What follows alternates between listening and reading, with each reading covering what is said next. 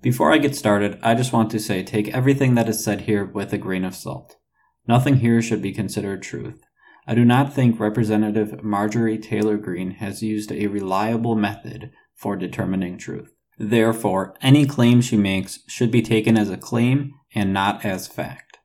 Please note that I am being critical of Ms. Greene's claims and in no way endorsing them. No, I don't buy it because I don't believe in evolution. I don't believe in that type of so-called science. I don't believe in evolution. I believe in God. And there's these viruses were not making people sick until they created them and made them into weaponize these viruses to be able to attach to our cells and make us sick. This has caused so many people to die all over the world. This is a bioweapon. Marjorie Taylor Greene believes that COVID-19 was artificially created, and her reason for this belief is because she is a Christian and believes in creationism.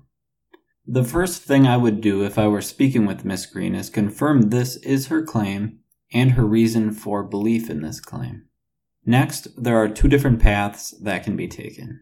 A. I could question the root cause of the claim, her belief in God. However, this is likely a rather long and difficult path to go down. I will not be choosing this path today. B. I could question why she believes in Christianity and evolution are mutually exclusive. This path, I think, has the best likelihood of Ms. Greene considering if her position on COVID-19 aligns with reality, although having an SE conversation about God would also likely be beneficial. The first question I would ask is, why do you believe that evolution isn't possible after God created everything? I can't even begin to imagine what her answer might be. She might say the Bible says God created everything as it is today. My next question would be, how do we know this? Is there a way we could test this and see if it is true? I would imagine she would say there is not a way to test it. I would then ask, if there is not a way to test it, should we believe it to be true? I imagine she might say you have to have faith. I would ask, can someone have faith that the Loch Ness Monster is real? I think we probably would end up agreeing that this is possible. Is faith a reliable way to determine truth? Should we believe something just based on faith? This is where I will end my hypothetical conversation.